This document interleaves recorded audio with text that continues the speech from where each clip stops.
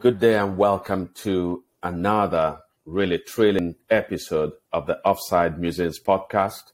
My name is Oke Ndibe and I'm delighted to welcome you on behalf of my co-host Emeka Onyagwa. Today we have a truly special guest, Stephen Cephas. And in the interest of brevity, I'm going to read quickly Stephen Cephas's Twitter handle by way of introduction. Stephen Cephas describes himself as an accidental journalist, human rights defender. He's the founder of Middle Belt Times.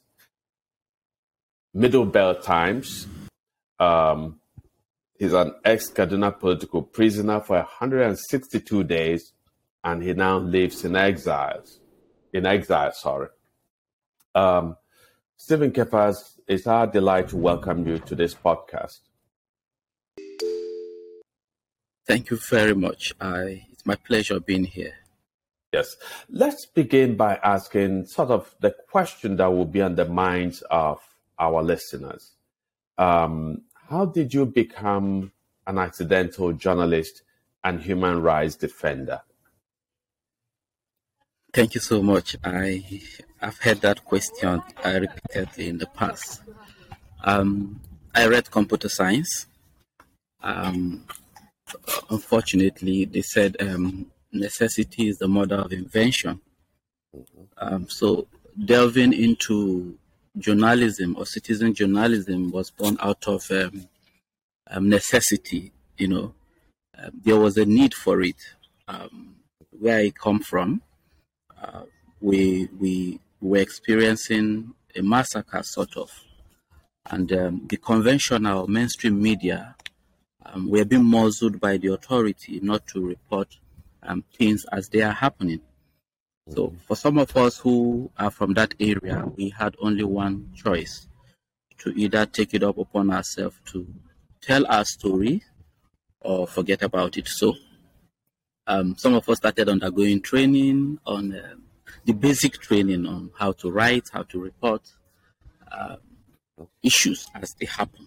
So that was how I. Then, of course, if you truly are practicing real journalism or citizen journalism, you can't shy away from defending the rights of people, because you get to see human rights being abused every day, and you want to advocate for them. You want to tell their stories. So the two work hand in hand, actually. But of course, there are a lot of brown envelope journalists today who would not want to talk about the rights of people. Yeah. Mm-hmm. Could you speak more specifically about the area of Nigeria you come from, and this area that is under constant attacks by terror groups? Okay, Kaduna State, Southern Kaduna to be precise. Southern Kaduna to be precise. Yeah. Good. Okay, so you started focusing on these attacks. Tell us the means that you use for some of this, for drawing attention to these terrible human rights abuses. Yeah, the social media. In fact, I started on Facebook sometimes around 2014. Funny enough, I was a banker then in 2014. I was working with First Bank. I was barely 23 then, so as a young banker, and so there was no conflict of interest. My manager was always telling me that, hey, people are saying you are becoming too loud on Facebook, so you have to tone down. Eventually, I quit the job in 2015 because it became obvious that I cannot continue working there while advocating for justice for my people that are constantly under the barrel of the gun. So I had to quit the job, and then the north was no longer conducive for me. I had to relocate to Port Harcourt in Rivers State. A lot of people didn't know that I live in Port Harcourt from 2015 till I was abducted in 2019, the agent of the state. So I was always writing on Facebook.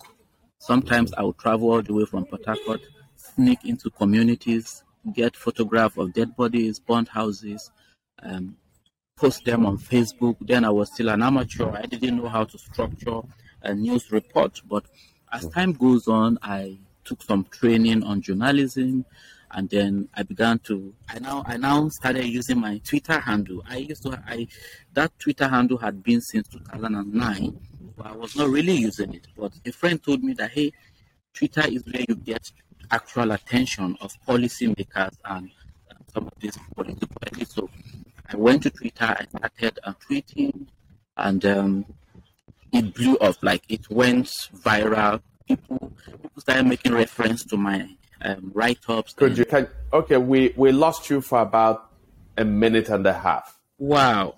Yes. Okay. So when you were saying that it went viral, I think that's the last thing that I was heard. So my post started going viral, and some organizations started making reference to my post. Pictures I took were being used also by organizations crediting me. So that was when I knew that, yes, we're now getting the attention we deserve. And actually, our activities on the social media actually drew attention. The government became more interested, even though they were not stopping the killings. Of course, we didn't expect them to stop it. But then, for the fact that they started hunting some of us, so we knew that we were doing the right thing. Okay, so instead of your reportage began to draw both domestic and international attention, and then the government's response was not to go after the terrorists, not to go after the people who were destroying lives and property, but to come after some of you who were reporting on these horrific events. That's true, isn't it? Yes, that's true. Ironically, yeah. Yes. So would you say then that the government was always implicated, directly or indirectly, in these attacks on certain communities in Kaduna? It is public knowledge that the government, both at the federal and the state level, is complicit. Because how do you explain that since 2015, there have been killings, communities have been attacked and occupied, you have over 1 million people displaced, and then not a single terrorist has been arrested, not to talk of prosecuted? I mean, how do you explain that? And the government has the forces and resources and the technology to identify these people, to prosecute them according to the laws of the land. But this is not being done. And you had a former chief of army staff, Lieutenant General T.Y. Danjuma, saying publicly that there's a collusion between the military and the terrorists. So it's not just about I as a civilian alleging this. No, the facts are there. I've carried out investigation, which I published, where people in the community, victims, will tell you that, hey, this is what happened. In some instances, they even accuse the military of taking part in the attacks. In June last year, for instance, a community was attacked in Kajuru, local government area of Kaduna State. A certain helicopter, white painted helicopter, was flying at low level, providing cover for the terrorists on the ground. I went there with my friend. The caliber of ammunition we recovered from the scene are not the conventional AK-47 ammunitions. These are high caliber rounds, about 30, 50 mm. Now, these sort of ammunitions are not even supposed to be deployed even in war. In fact, an Air Force officer told me that those ammunitions are anti-material.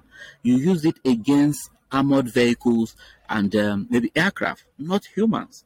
But these were ammunitions deployed against farming communities. Communities that all they have are machetes, sticks, and maybe bows and arrows. So, and let me tell you something that is not out there in the media. The Kaduna State government came out and said that the helicopter sighted belonged to the Air Force, that the helicopter was there to repel the terrorists. And the question is, when did the Nigerian Air Force begin using white helicopter? We all know the Air Force paints how military helicopters are painted all over the world. Now, also, how comes not a single terrorist was injured or killed by the Air Force, but the villagers were killed? And that was not the first time we've had issues of villagers alleging that a certain white helicopter is the same color. In Niger, it happened in Niger, it happened in somewhere in Borno, the same white helicopter. And the question is, who owns the helicopter? So that question has not been answered. So let me ask one more question before I let my co-partner come in. The implications of what you're saying is that the Nigerian government is engaged not just in acts of criminality, which a lot of government officials around the world occasionally will dabble in criminality. This is high crime. This is perhaps the most heinous crime that can be committed when people's lives and property, people who are innocent altogether, people who have not committed crimes, that their lives and property will be put in jeopardy and indeed taken away from them in the most gruesome manner. What you're saying, in effect, is that the Nigerian government is an active participant, an active encourager, an active player in this grand criminality. Let's be clear there. I want to get you on record. Absolutely. The evidence on ground points to this fact. We've had instances where the communities sometimes arrest these terrorists, hand them over to the security agent, only for them to be released. So how do you explain that? So this is not a mere allegation. The evidence, the facts, the handwritings are clear on the wall. So whether we like it or not, like T.Y. Danjuma rightly said, that's a former chief of army staff. That is a collusion. And also, the chief of defense staff, General Lucky Irabo, June last year, confessed that they have evidences that there are elements in the military working hand in hand with the terrorists. So how do you, yes, is there? There are publications to that effect. So how do you explain that? So okay, it is clear. Yes. Emeka, just one more question. All right.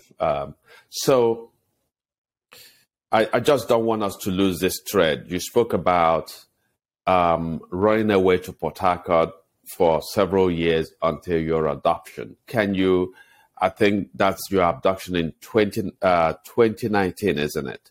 Yeah, 2019, yeah. Right? And then you were held in detention for 160 something days. Yes. Okay. Can you describe that moment, your abduction? So you were abducted from Port Harcourt and moved to Kaduna. Can you describe that event? Okay. 8th of May, 2019. Like every other day, I went to work. And to tell you how criminal the Nigerian state is, 8th of May was on Thursday.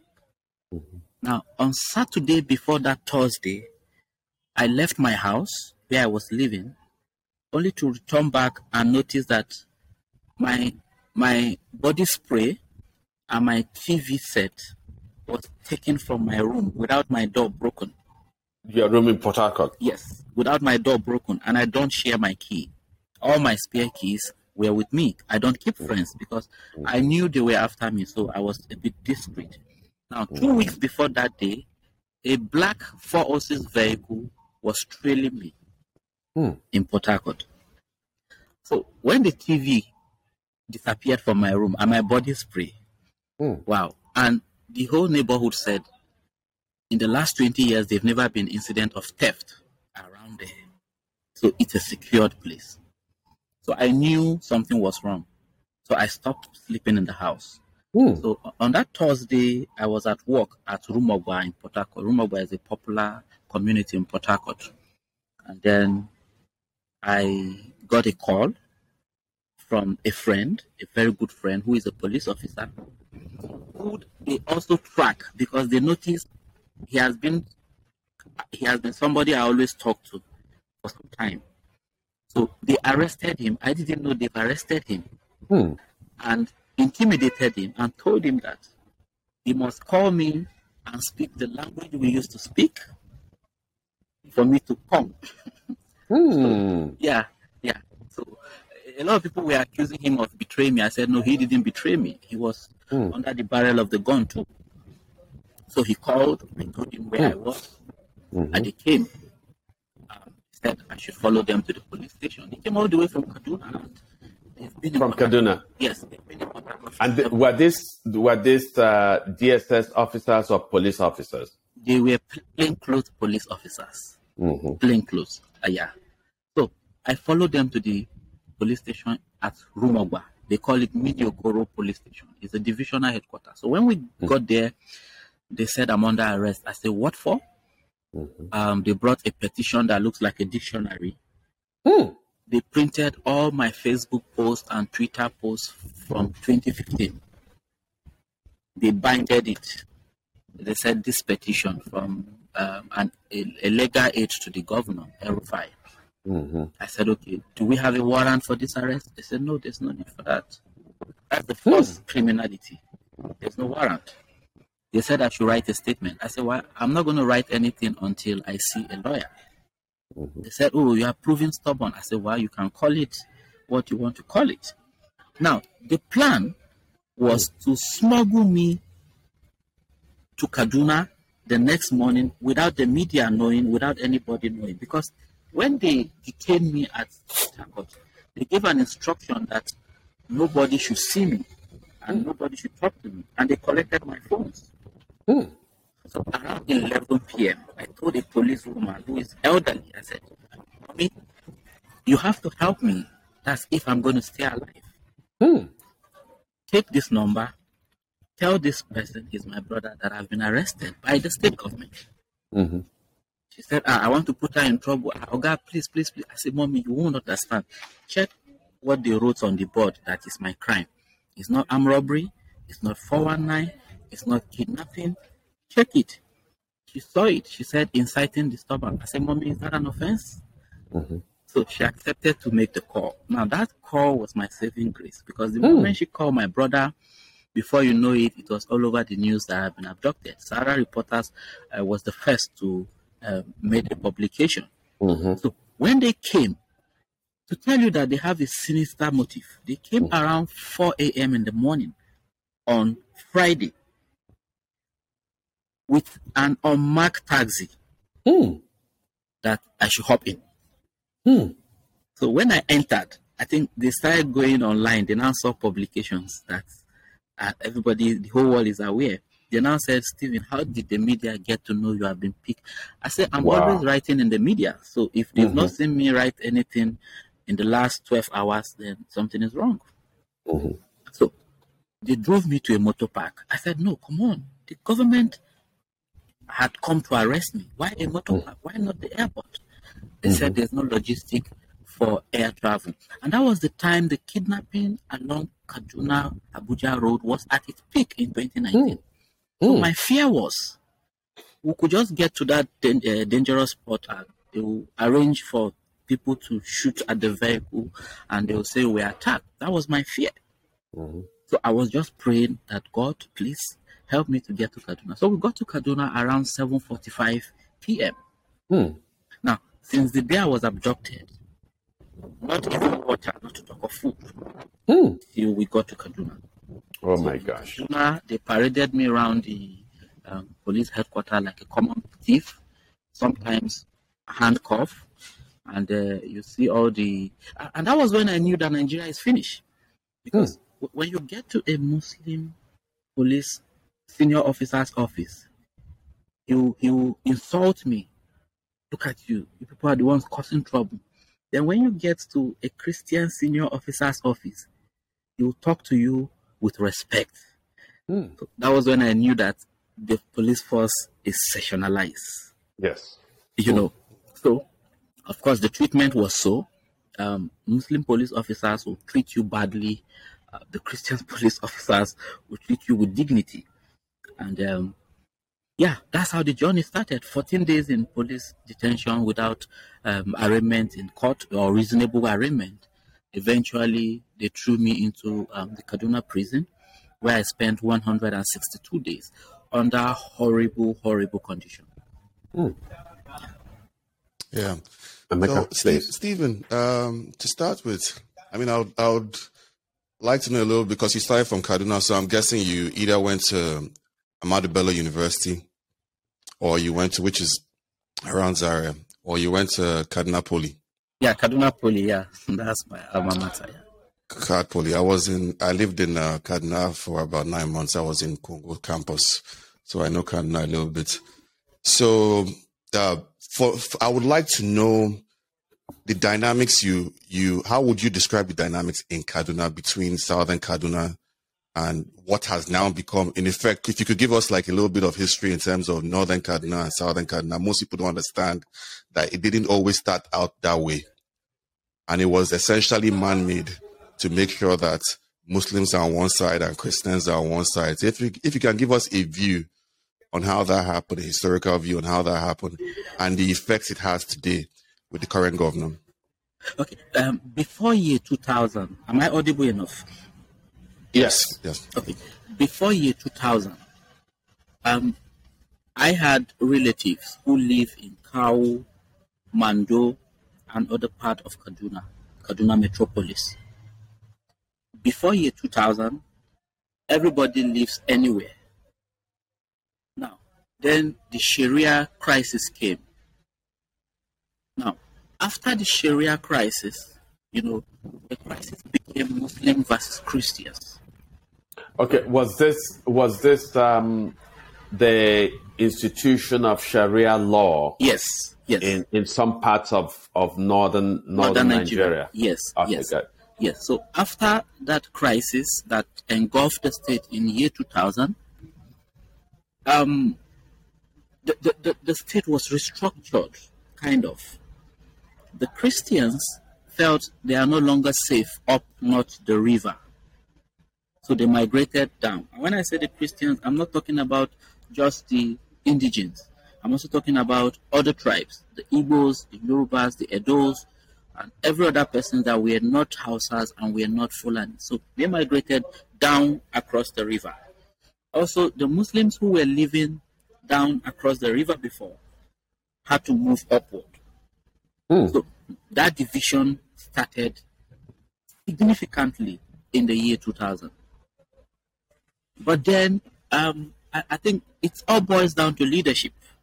The governor Makarfi then tried to manage the crisis, by creating chiefdoms across the state to give the people, the various ethnic nationalities, sense of belonging and independence, sort of, So even though, yes, people have left their land, their houses in other parts of Kaduna, moving down, that division was created. But it was properly managed, at least until 2011, when we had the post-election crisis. Now, and the post-election crisis, we all know who created it. The current guys in power created or instigated that crisis because the election was free and fair. A winner was declared. So why now, instigate people? This crisis you're talking about, is it the Patrick Yakowa election? Good. Yakowa and Goodluck Jonathan's election, 2011. Now, and Yakowa is a Southern Christian. Yes, it's a Southern Christian. Who gets into office for the first time. Yeah. Yes. In fact, he got into office by divine providence. We knew how Namadi Sambo was pressured not to accept the position of vice president because he was vacating his office as governor for an infidel. That was the impression. So after the 2011 election results were announced, the general belief in northern Nigeria was that if you are a Christian, you voted for the PDP. Yeah. So they started killing and burning and looting. So the 2011 post-election crisis created a new chapter of tension in Kaduna State. Because 1 year, 5 months after that crisis and Yakowa's emergence as governor, he was killed in a plane crash that there's not been any conclusive investigation to date. One which killed the I think Azazi at that point. Azazi, yes. And we all knew that Azazi too was in the bad book of some top people in government at that time, because he made some comments that didn't go down well with some elites in the country. So now, after the post-election crisis of 2011, before that election crisis, there've never been attacks on communities in southern Kaduna. Even though we had attacks in Dogona Hawa in Plateau State, you remember Plateau, where over 500 people were killed, and during the mass burial, the terrorists returned, and the Senate senator was killed. Now, we only used to read on papers that terrorists were attacking communities in Plateau.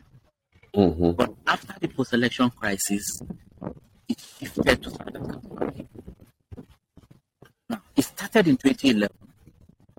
In Zokwa, on Sunday, 3 churchgoers were massacred by terrorists.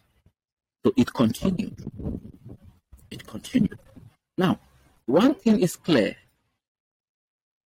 The crisis that engulfed the state, the Sharia crisis and the post-election crisis, were ethno-religious crises, where Christians killed Muslims, Muslims killed Christians. Right.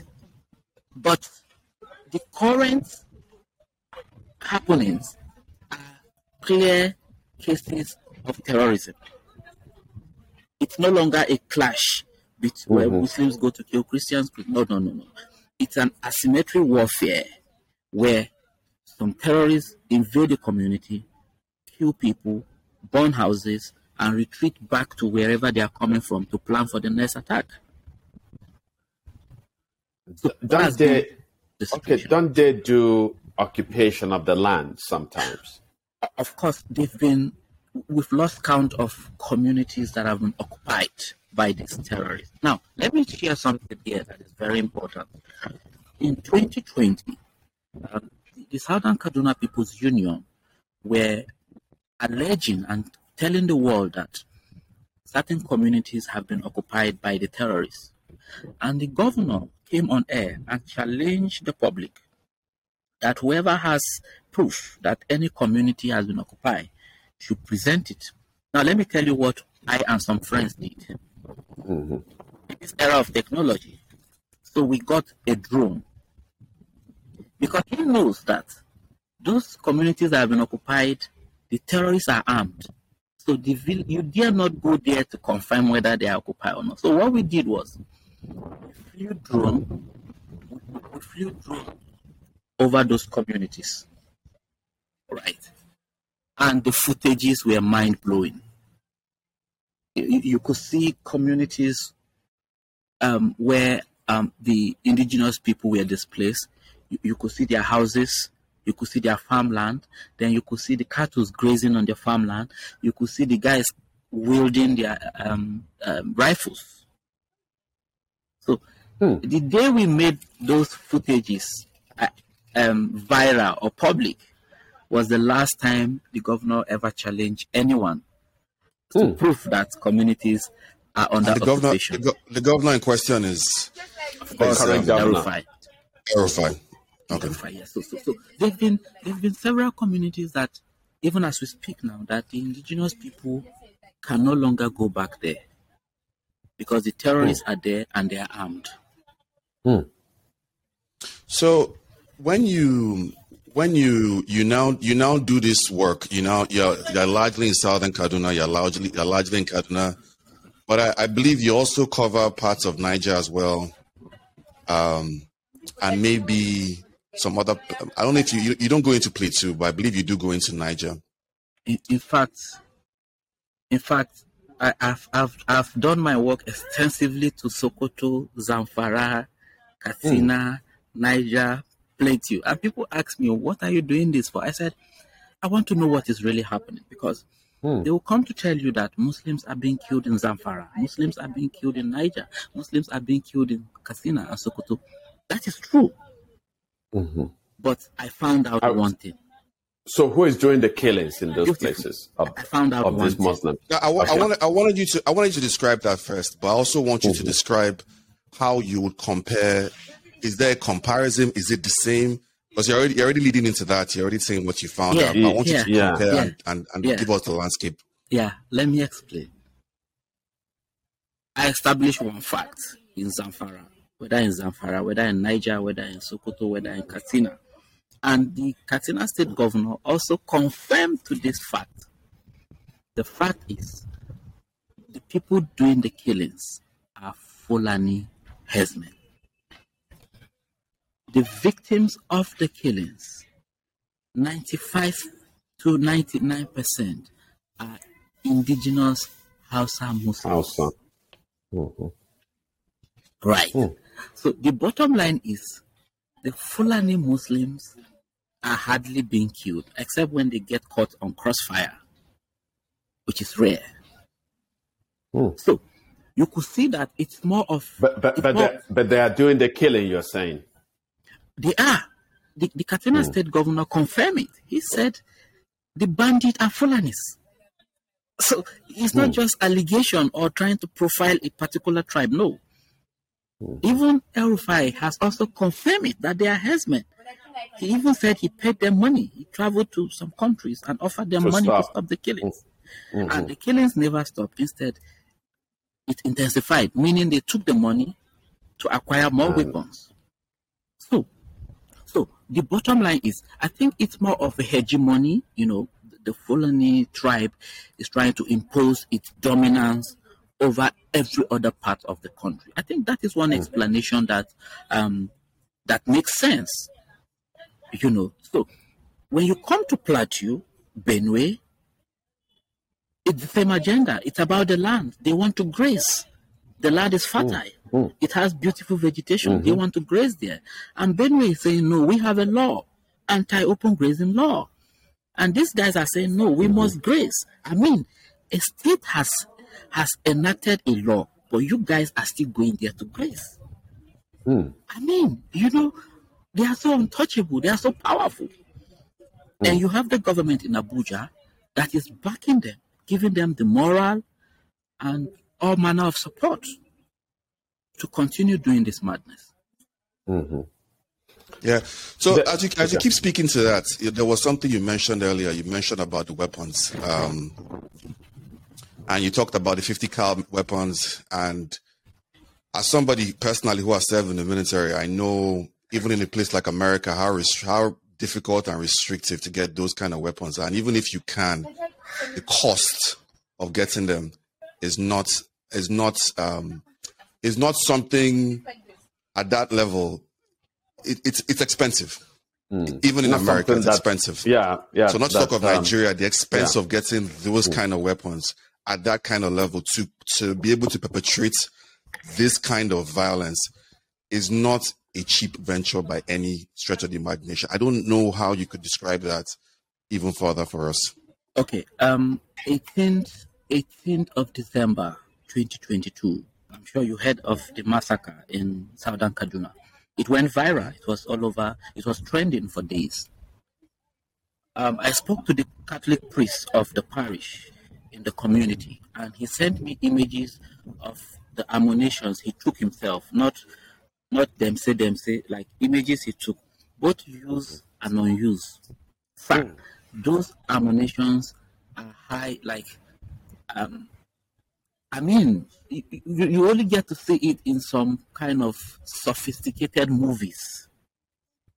The villagers said, according to the villagers, they said an armored tank came during the attack. But I know it can't be the normal armored tank that walk majestically. I'm sure what they are trying to describe is this gun truck that the military use. You know, those gun truck, you have machine guns mounted on it, you know, and that was what was used in that farming community. And we also know that a typical herdsman will not sell his cow to buy a weapon. You know how they cherish their cows. Yes. They won't sell it to buy a weapon. And even if they will, how many can they buy? And how many cows can they sell? In 2020, I had written an article saying that these guys are in possession of anti-aircraft missiles, weapons. People said, Stephen, you've come again with your speculation. I said, no, I'm not speculating. I'm telling you what I found out. By 2021, they proved me right by gunning down an Alpha jet. And the pilot of that jet happens to be a brother to a friend.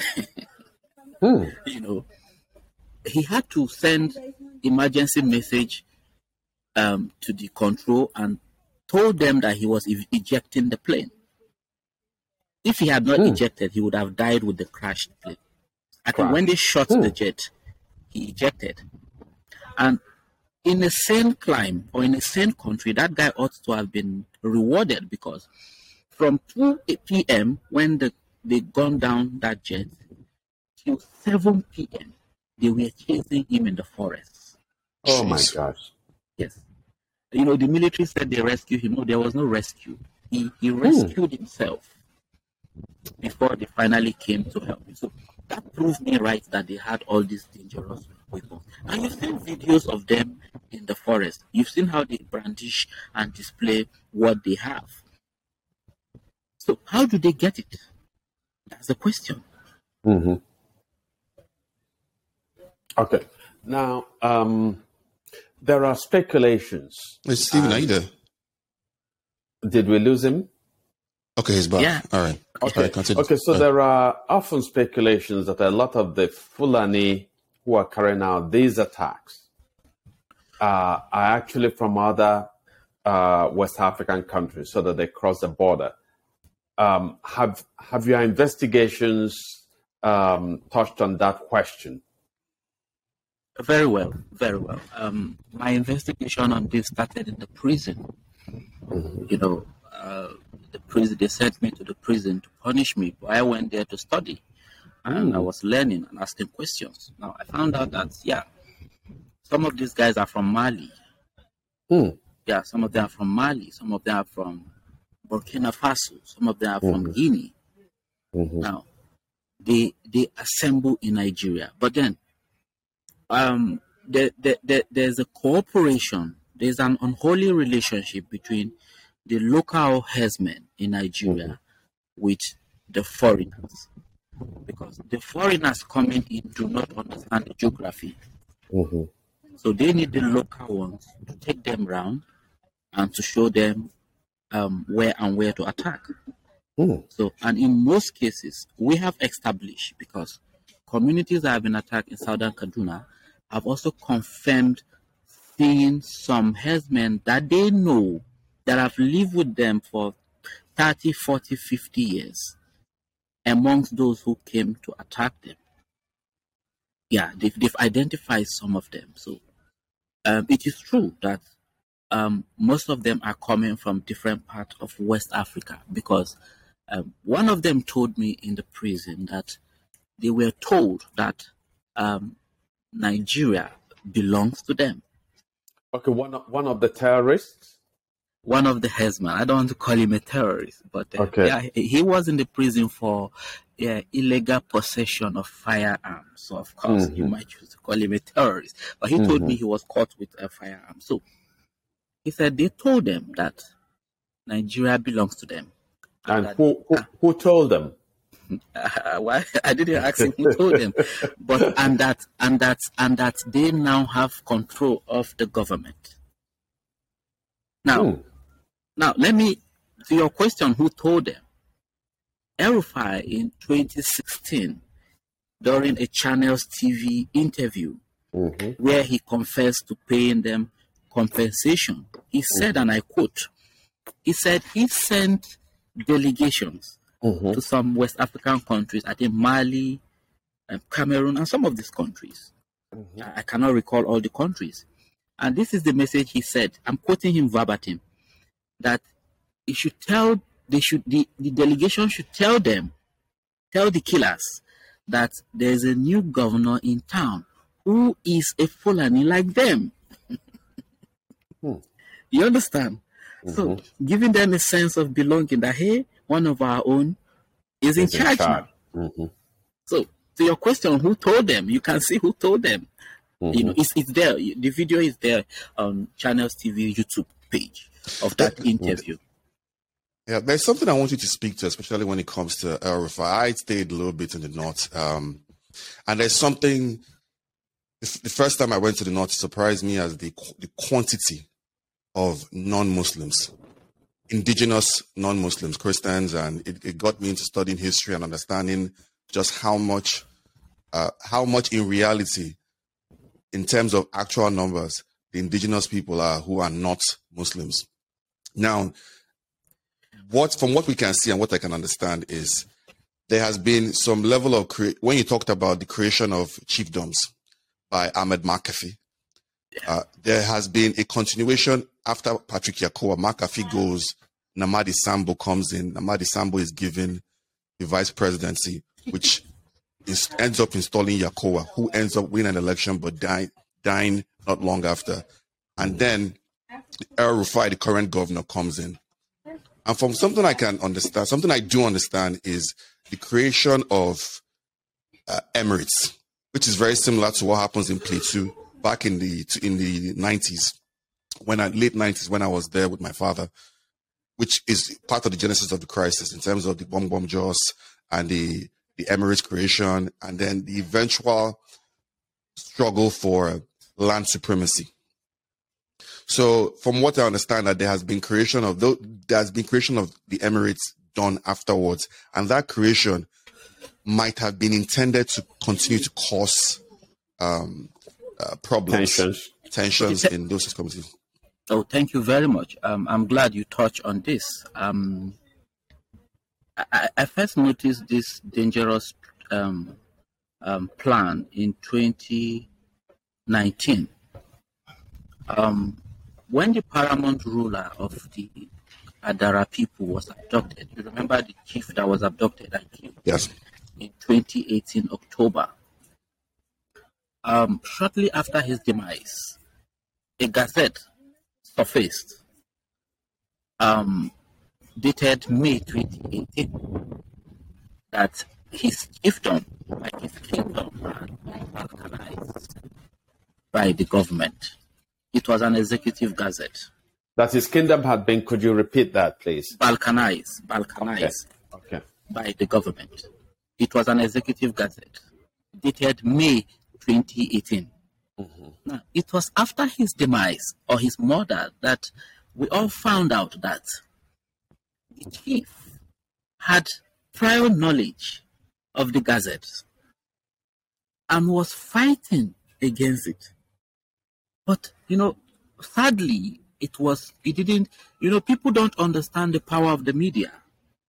People don't understand that there are certain devilish policies that when you bring it out on the media space and you get people debating and creating conversation around it, sometimes they backtrack. We've seen it happen at the federal level where certain policies they want to come up with, but because of the reaction, the backlashes, the water bill, the Ruga and the prison reserve and what have you.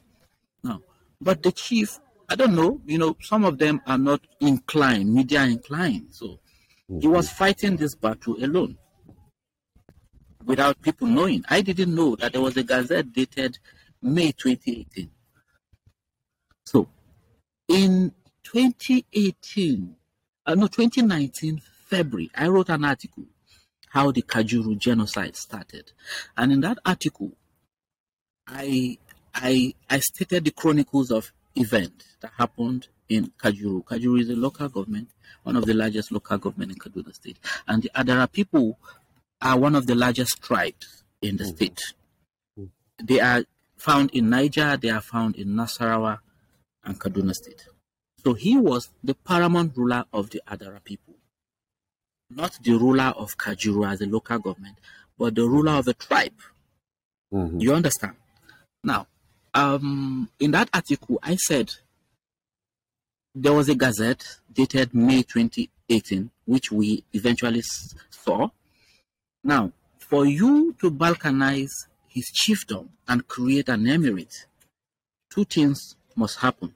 One, is either he is dethroned. Now, on what basis are you dethroning him? He has not committed any offense.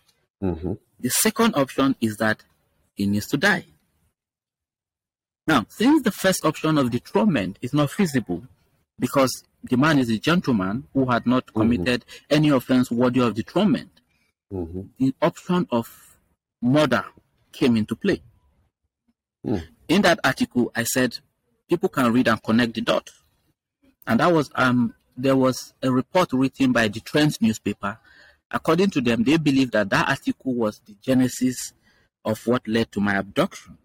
Because I exposed things I shouldn't have, according to them. So, an emirate was created in Kajuru, a local government that is 95% predominantly Christian, while balkanizing the ethnic chiefdom.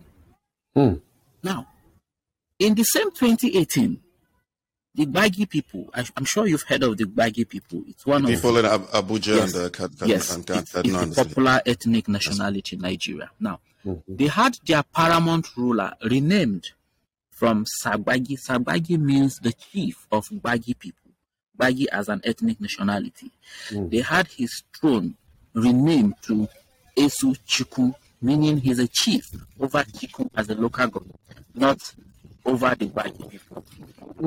I wrote another article in 2020, warning the people that this is a deliberate attempt to reduce the powers of our chiefs and also make it possible for settlers to eventually emerge as chiefs in these areas. Let me explain, because when you have a king of Enugu instead of a king of the Igbo tribe, the king of the Igbo tribe must be an Igbo man. But the king of Enugu might not be an Igbo man because there might be other tribes who have settled in Enugu for 200 years. True. Who are not Igbo. That was the game. So people thought I was just speculating because most times they said I'm an alarmist. I love raising alarm. But then you see these things, and when you play chess, sometimes you understand this. Last year, somebody from Chikun local government, a Gbagi man, told me that a district head died, a Gbagi district head died in a Gbagi community, and the kingmakers deliberated and appointed someone and recommended him to the government as usual. That's what is obtainable in the north. The kingmakers recommend to the governor will now approve and turban and coronate them. Do you know that the governor turned down the names of the indigenous Gbagi people said, and a Fulani man was appointed to be the district head over a Gbagi community? So that's not it only. We've had some other places in Kafanchan where the chief died and he renamed it, instead of calling it a stool for the ethnic people, is now a stool over a geographical location. Now, what it means is that, of course, you have these Fulanis everywhere. So, in 10, 20, 30, 40 years, one thing about this thing is that they don't just do it to take effect immediately, even though El-Rufai does its own to take effect immediately. But most of these plans are to take effect in a long time, so people will not really suspect it. So maybe in 50 years' time, you could have a Fulani man as a chief of my own community. So that has been the case. And then he has created, I think, 4 emirates. He created one in my local government. My local government is also about 80% Christian local government, but we now have an emirate in Kagarko. He created one in Kajuru. He created one in Kauru local government, a predominantly Christian local government, and he created one in Lewe. So a total of 4 emirates he has created. And I mean, I can't explain it because from my little knowledge, emirates were established by Danfodio, signifying conquest. When he conquers a particular Hausa land, an emirate is established. But in the 21st century, we have a governor who claimed to have studied in Harvard and Oxford, creating emirates in Kaduna State. Yeah, one last question I have before this then is, the elections in Nigeria, elections in Kaduna, I don't know if you know of these incidents, and I wanted you to speak about it if you do. I've seen incidents where I can't remember specifically, so if I'm wrong, kindly let me know. But I've seen the incidents where the public is told not to vote for certain people because they are infidels and they cannot be ruling over. Muslim leaders. You know, this emirate leaders, essentially what we're talking about. So I've seen posters being put up there. I've seen these things, and we're talking about places where that's the second thing you can also attach and speak on that. The quantity of indigenous Christians in these places, you know, because you said it was in the Danfodio area. Actually, also the British came in and did, but that's a whole different conversation. We're just talking about what is happening in terms of the elections, how these things end up happening, and speaking to the dynamics of Christians, the quantity of Christians. And in fact, I believe personally in some places, the Christian population, the quantity is understated purposefully. So I don't know if you can speak to that. Of course, even in Kaduna State, going by the 2006 census, you will see that the Christian is not minority in Kaduna State. Now, some days ago, a friend wrote an article which I published on Middle Belt Times, my newspaper, about the Zar people of Bauchi. The Zar people are the indigenous Christians in Bauchi State, and they are in a very large number. In fact, Azare local government, right? They occupied Tafawa Balewa local government and also part of Azare local government. Yakubu Dogara is from that place. Now, you see, before now, the northern elite deliberately tried to misinform other part of the country by saying that the north is one, you know. But when this killing started, to your tent, OE Israel, the ethnic nationalities in northern Nigeria now begin to understand that it's no longer business as usual. We are no longer one because these guys are turning their guns on us. So it became very clear. Now, talking about election, yes, it's true. We've had clerics warning people in their sermon that in this coming election, they must vote for the ticket, the Muslim ticket. That it's jihad and it's a cause for religion, for advancement of religion. It is not new, maybe because they are beginning to say it publicly, and because there's now the social media is popular, so the message gets viral. So it's sounding strange to other people, but for us born and brought up in the north, we understand that this thing has been there for as long as you could think of. When Yakowa died, I had gone back to Cat Poly to do clearance in 2012, and I saw people jubilating on campus. And I asked Nafiu, a classmate, I said, Nafiu, what is happening? Why are they jubilating? He said, the infidel governor, Yakowa, has died. Yeah. And Yakowa is Kagoma. And I'm Jaba, and we understand. So he's like a brother to me because we understand their language. So somebody is celebrating that my own brother has died. And he's an infidel.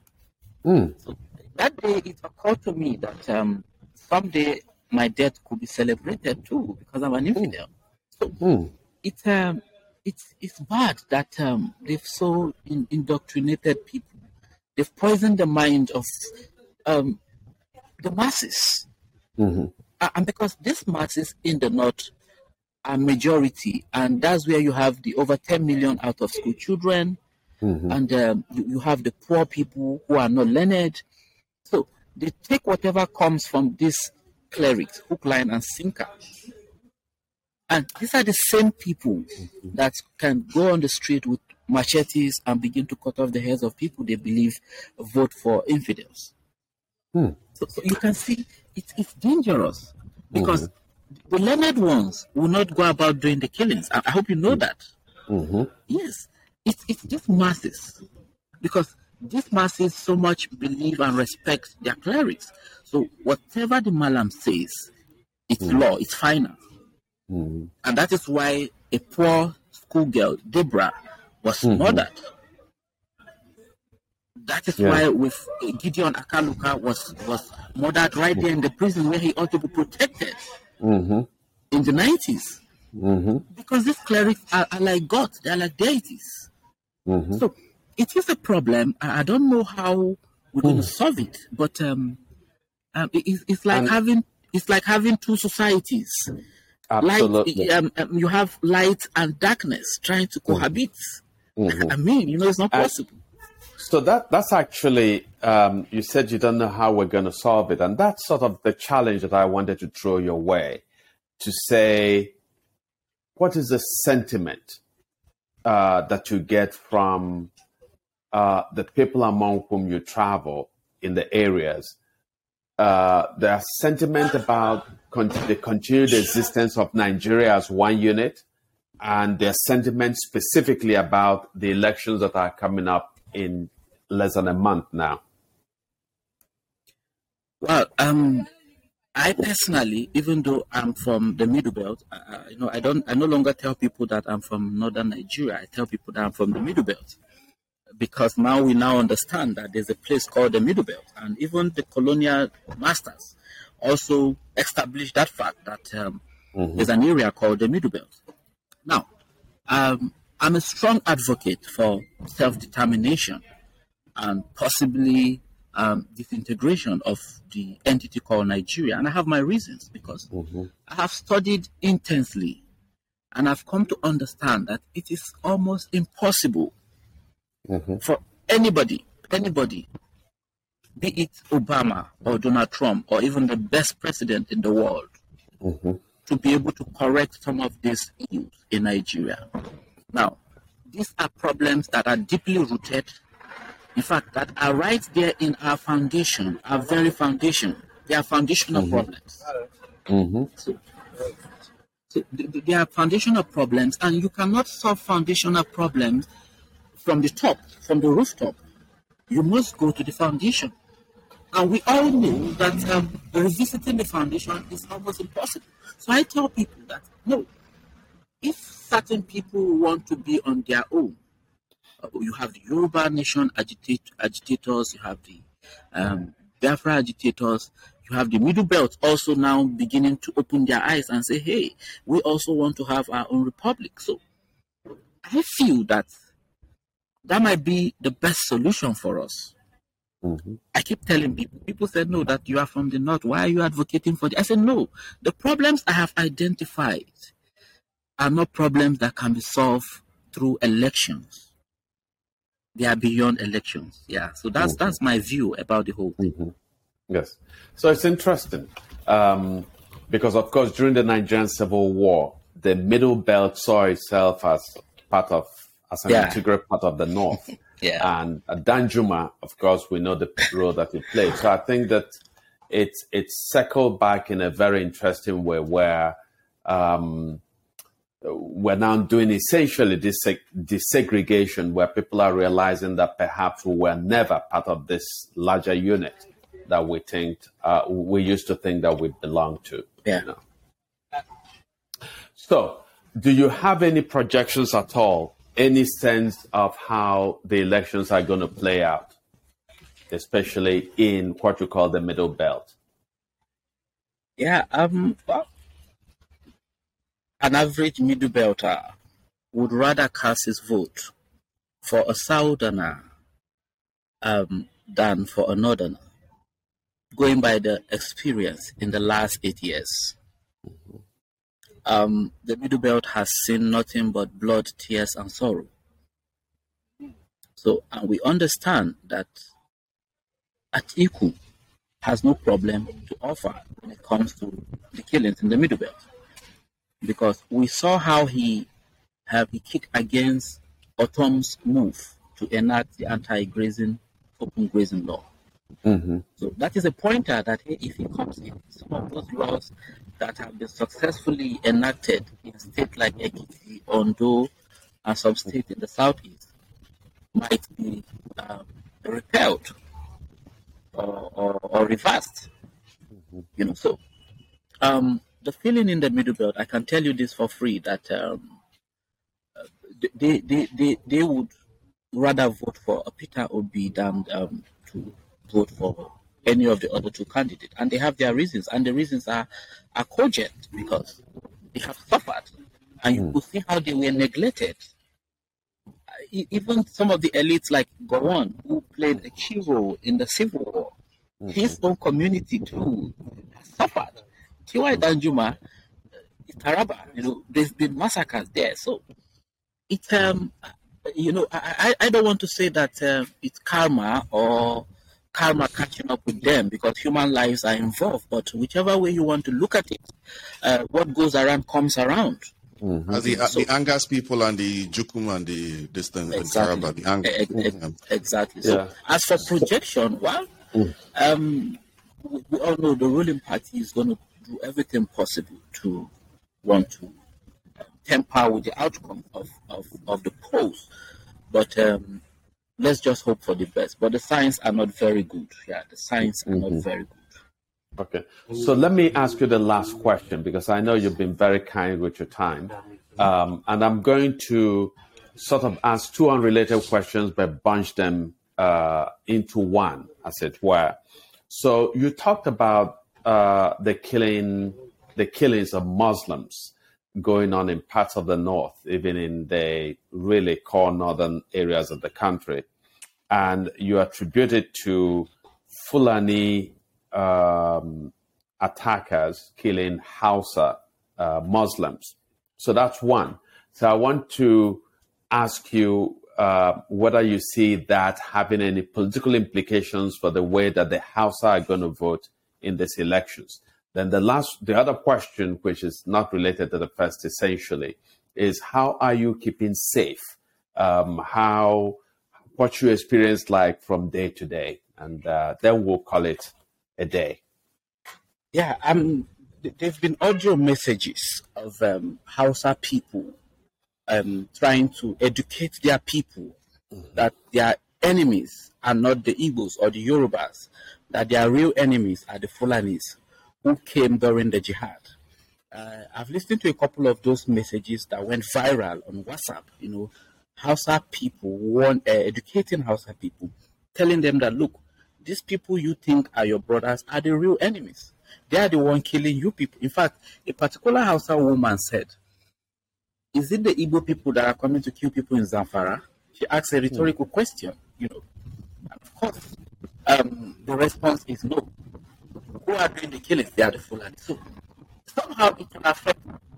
When you look at the political campaign so far, you could see that things that ordinarily wouldn't have happened are happening. You could see certain presidential candidates going to Kanu and people turning up, including Hausas, Muslims.